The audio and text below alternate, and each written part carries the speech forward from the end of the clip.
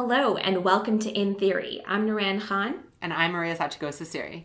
In Theory is the podcast where we talk about the theories that help us make sense of the world. This week we're talking about childhood, how we understand childhood today, where these understandings have come from, and how they influence our perceptions of ourselves and our behaviors towards others. We'll be talking about how we've come to think about childhood as the origins of our identities, the ideal of the romantic child, which still dominates how we think about kids today, and the idea of racial innocence. This is a concept thought through by scholar Robin Bernstein in her book by the same name.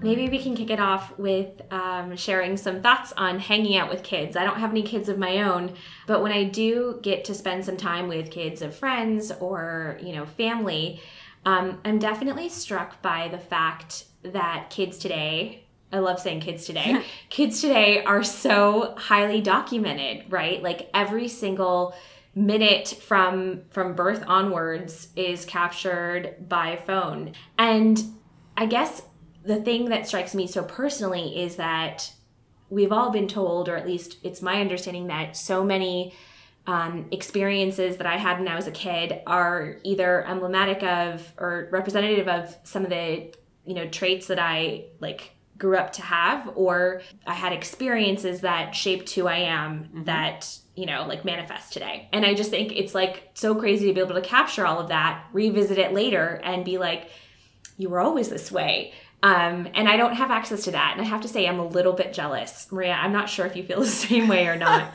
Wait, let me get this right. You're jealous of kids who have had their lives documented intricately from before they were born with the kind of 3D in utero imaging through the first time they took a pee to the first time they got stuck behind something and their family took a picture of it and posted on Instagram. You're jealous of that? Oh, 100%. Oh my God. Totally. Why not? What if I was so cute and I have 5 pictures of myself? Oh my God. See, I am so grateful that wasn't around when I was a kid. I feel like there's a measure of privacy and a sense of self-determination about being able to kind of author my own life that comes with not having had someone else authoring my life since before I could even be counted legally as a human being. I get it. I totally get what you're saying. I guess I would just see it as another input. So the inputs we have now are the stories our parents or friends tell us, the photographs, or these little piecemeal things that we cobble together to build our narrative of self, as a child. And I guess this input would just be a way more steady stream. Yeah, I mean, it's interesting because it sounds to me like what you're saying is that you wish you had all of this data about yourself when you were a kid because it would help you to make more sense of who you are as an adult. Is that right? Oh, definitely, right? I think we have Freud to thank for at least the mainstreaming of the idea that formative experiences of kids help shape grown-up things, and that as an adult looking back, you can help, understand yourself better by looking for those answers earlier. Mm-hmm. And I think it's something we all kind of generally accept today. Yeah, absolutely. It's in some ways we all kind of take for granted Freud's ideas of psychoanalysis, where you talk through and work through thinking about your childhood and your earliest memories as a way to understand who you are as an adult. And without even necessarily having to go to a therapist, we do this all the time in popular culture and in daily life, where we're oh, well, he was like this as a kid, or, oh my gosh, that must be because her parents did this to her when she was a little girl. I mean, one of the things that I find so interesting is how nowadays you basically can't have a villain in a movie without a little cutaway to their history and talking about what happened to them as a kid that made them so evil. To kind of explain where the badness comes from, as if we can locate all of that in some childhood trauma always. And actually in The Dark Knight, what made the Joker so scary to me was that you get that kind of obligatory cutaway where he is explaining why he became the way he was. But then over the course of the film, he does it 2 more times with totally different stories. And you realize that he's just making it up. And so you go from a place of empathy to, oh, this is how, thinking this is how this person's become this way, to total bewilderment and confusion. And maybe things aren't located in childhood, and maybe this person is just evil. Oh my gosh, that's totally crazy and eerie. I know. It was really good. Really well done. Heath Ledger, so good. It's like funny to think though that this idea that all of these things that we demonstrated when we were kids like made us who we are today is like not necessarily how society always thought about children or like the experiences of being a child. Yeah, exactly. I guess there's a theory that everyone's kind of accepted without realizing it's a theory, that childhood experiences dramatically inform and in fact can define who you are as an adult. Thank you, Freud. Oh, darling, don't you ever go, don't you ever go, just stay this little. Oh, darling, don't you ever go, don't you ever go, it can stay this simple, and no one's ever burned you, nothing's ever left. So let's talk about the idea of the romantic child, which is one of the primary ways that we still understand children today. And when we say the romantic child, we're taking the term from the Romantics. So people like Wordsworth, Coleridge, people at the end of the 18th and the beginning of the 19th century who really helped to shape the idea of children as innocent, connected to nature, having some aspects of magic and spirituality associated with them. And this idea as having become really popularized and cemented in the 19th century during the Victorian period, and which really continues to dominate how we think about kids today. I think that's totally right. I think the concept of innocence is just like pervasive. Like, don't corrupt children. We have constant societal debates about like what children should have access to because of their innocence. And that like the just enduring narrative, like what kids should be reading or like movie ratings or, what's taught in schools. It just seems to permeate how we talk about kids. Yeah. And it's interesting to think that like kids may not have always been perceived as being innocent also. Yeah. And and it raises this question of what's the difference between innocence and ignorance. And, we don't like to talk about kids as ignorant. We like to talk about kids as innocent, although both of them involve a certain kind of not knowing. But one is a sort of precious not knowing that we have to preserve, and the other is a kind of unfortunate not knowing that we have to get over. Oh, totally fair. That's like kind of blows my mind. And it kind of reminds me a little bit of like when you're reading about like Calvinists and like fire and brimstone rhetoric, like those kids were like sinners and they hadn't yet been saved. And like before that, like from what I understand, like parents like were really worried about their kids dying before actually having salvation because of original sin. It's just not how we think about kids today at all. Another point that you mentioned with respect to the romantic child is the connection to nature. And I never really spent much time talking about it, but I guess recess and going to camp and being outdoors is supposedly an important part, or at least it's been constructed as like an important part of like kids being able to grow, kids being able to flourish, or some sort of connection they have. Yeah. And all of this is part of a much larger shift that happens, moving from thinking about children as kind of sinners that need to be civilized into becoming good members of society and moral, to seeing them as kind of born already precious and already kind of touched by God, and therefore kind of needing, instead of strict instruction, space to ramble and experience and be free and play, and to continue to develop these innate good qualities inside of them. And the outdoors as being part of that kind of experience. So this is something that really gets transformed in the late 18th century and into the 19th century. And now, we think about the importance of having green space and parks and all of these kinds of access to the natural world for kids. And if we don't, we feel like we're depriving them of a childhood, as if childhood necessarily was kind of embedded in natural spaces. I mean, don't get me wrong. I think parks are cool. Well, when you talk about parks, that makes me think of the kind of another element of like childhood, which is just like imagining things and imagination, and the importance of like, I don't know, like whatever mystical thing that kids have that permits them to like construct a world and live in it. So kids are kind of magical, maybe, and we accept that, right? I guess what's really interesting is, I wonder why we think that children have more imagination than adults. Oh, that's sad, actually. I never thought about that. Do they? I mean, it's just making me think that adults have a lot more imagination that like they can't act upon, and like the like brutality of life kind of beats it out of them, or societal expectations don't permit you to act on. Well, that's about. definitely like the discourse of like, Peter Pan or something like that. When John and Michael and the Lost Boys grow up, they all become these kind of imaginationless, boring guys.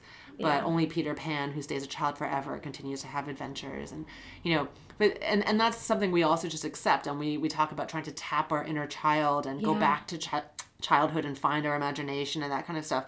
And I mean, I don't know, I was raised by like a really fun kind of, like, he's a mature guy, but childlike in his sense of play, my father. And so I have become an adult, and I would hazard that my siblings also have become adults who continue to play a lot. And we know there are social circumstances in which we cannot do that. And so we don't, at work or something like that. Right. But, still like a lot of imaginative play. That's, I feel, not really less a part of my adult life than it was when I was a child. It's just kind of delineated more by what I'm allowed to do, based on what I got to do for work and that kind of thing. Sure. But I don't know.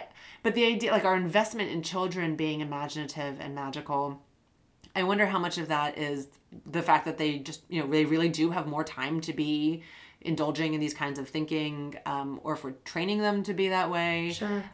Or if we are just kind of constraining ourselves from being that way and saying, well, I'm not like that because I'm not a child anymore. And that's what children do.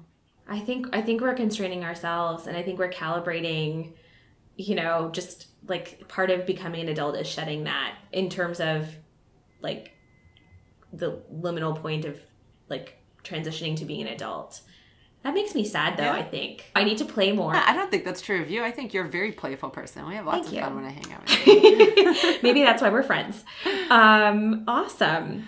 So I guess the idea of the romantic child as innocent and magical and, all of these things, it sounds really nice. And I, it was actually really important, this widespread movement in helping to introduce legislation against child labor in the 19th century, as we moved from seeing children as part of our farm economic life. Income of farm life, or like the income for the family as workers, and we moved from seeing them like that to seeing them as precious or priceless. And there's actually a book by a woman called Viviana Zelizer. It's called Pricing the Priceless Child, which is really kind of showing how this valuation of children shifts from seeing them as contributions to family economy to productively useless but emotionally priceless. So, and I think that definitely happens. And I don't know that there's anything necessarily wrong with that. I think it's lovely.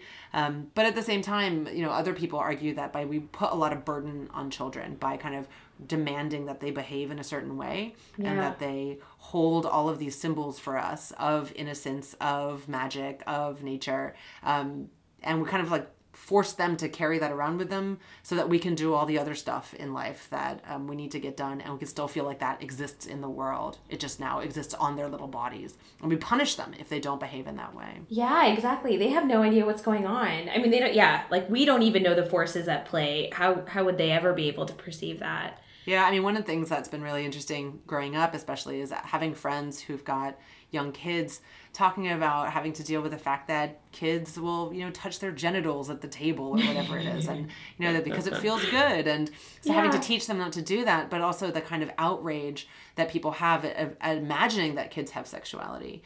When, sure they do. But it's so extremely important to our idea of the romantic child that children be innocent, in this case, ignorant of a certain thing of sexuality, that they get harshly punished for showing any signs of this. Poor kids. I know, poor kids. But it's hard to be a person. Probably not the dinner table. Yeah. ABC, it's easy as 1, 2, 3. As simple as do, re,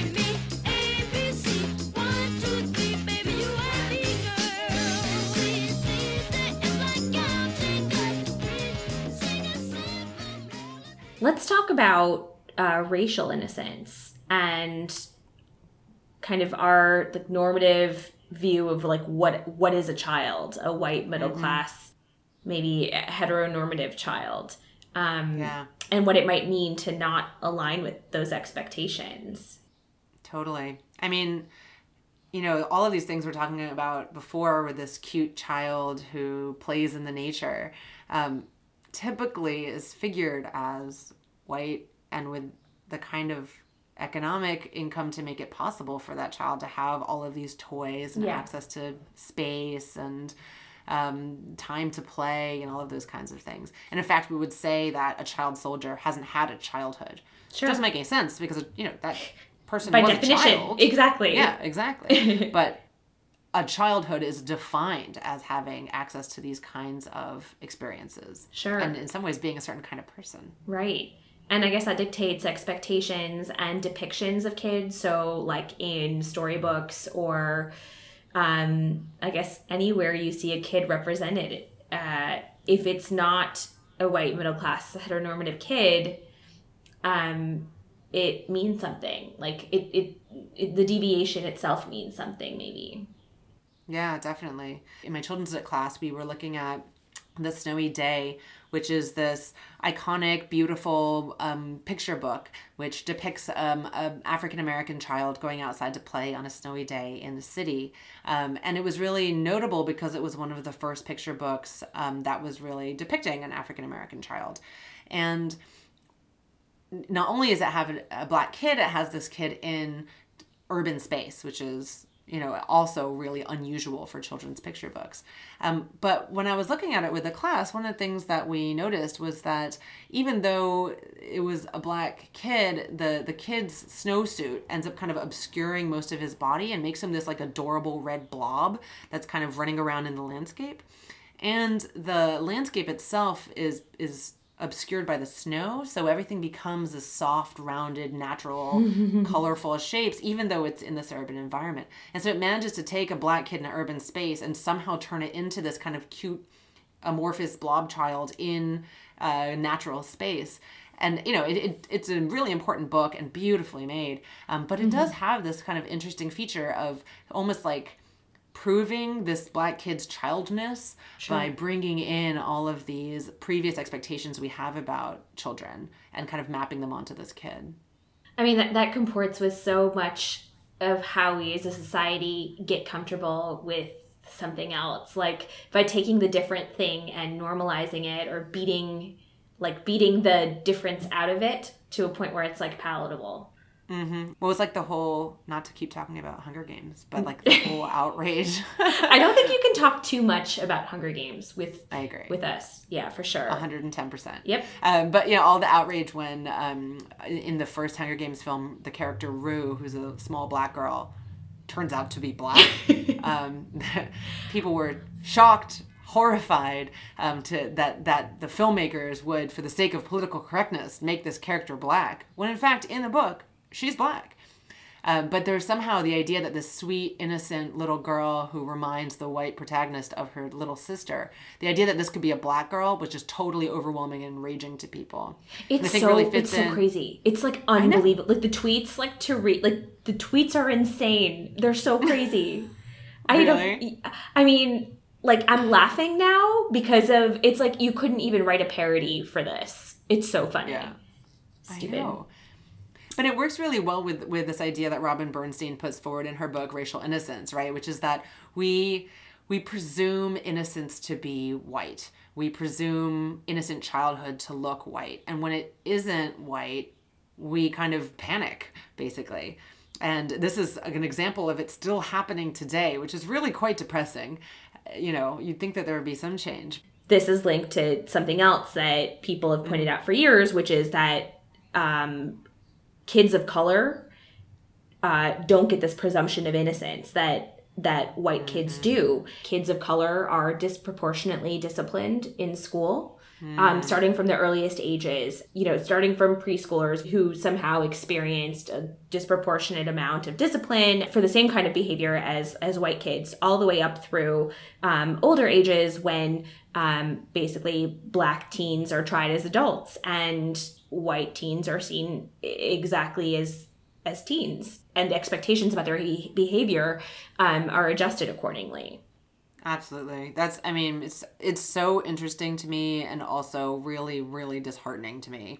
There's this study from 2014 on discipline in the nation's schools, which show that Black children make up only 18% of preschoolers, but they make up nearly half of all out-of-school suspensions. Preschoolers. I mean, these are like 4-year-olds. What on earth are you doing suspending a preschooler? Like that, that itself is like unbelievably shocking, but those statistics have to mean something. And I mean, especially if we are going to go with this Freudian theory of early experiences defining who you become later in life. Right. The idea that you start getting suspended and getting in trouble from when you're 4 years old at rates that disproportionately suggest that your ethnic group is going to be the one that gets in trouble for it. I mean, that's going to change the way that you think about yourself and your abilities and the justice system to which you belong. It really has wide-reaching implications. And along the same lines of what happened with the preschoolers is that, across all age groups, Black students are 3 times more likely than white students to be suspended. So this continues throughout the kind of educational process. And as you were saying before, going up into adulthood, where young Black people are much more likely to be tried as adults than young people of other racial backgrounds. So I guess, Maria, I'm asking, like, equipped with this information, which I never thought like very deeply about before. Like, I'm always trying to figure out, like, what am I supposed to do differently?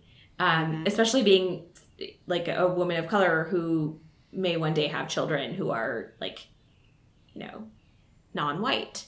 Yeah. Well, I mean, I think just knowing is part of it. There's this American Life piece about the woman a Black woman whose sons were getting suspended from school, and she assumed that they were being bad.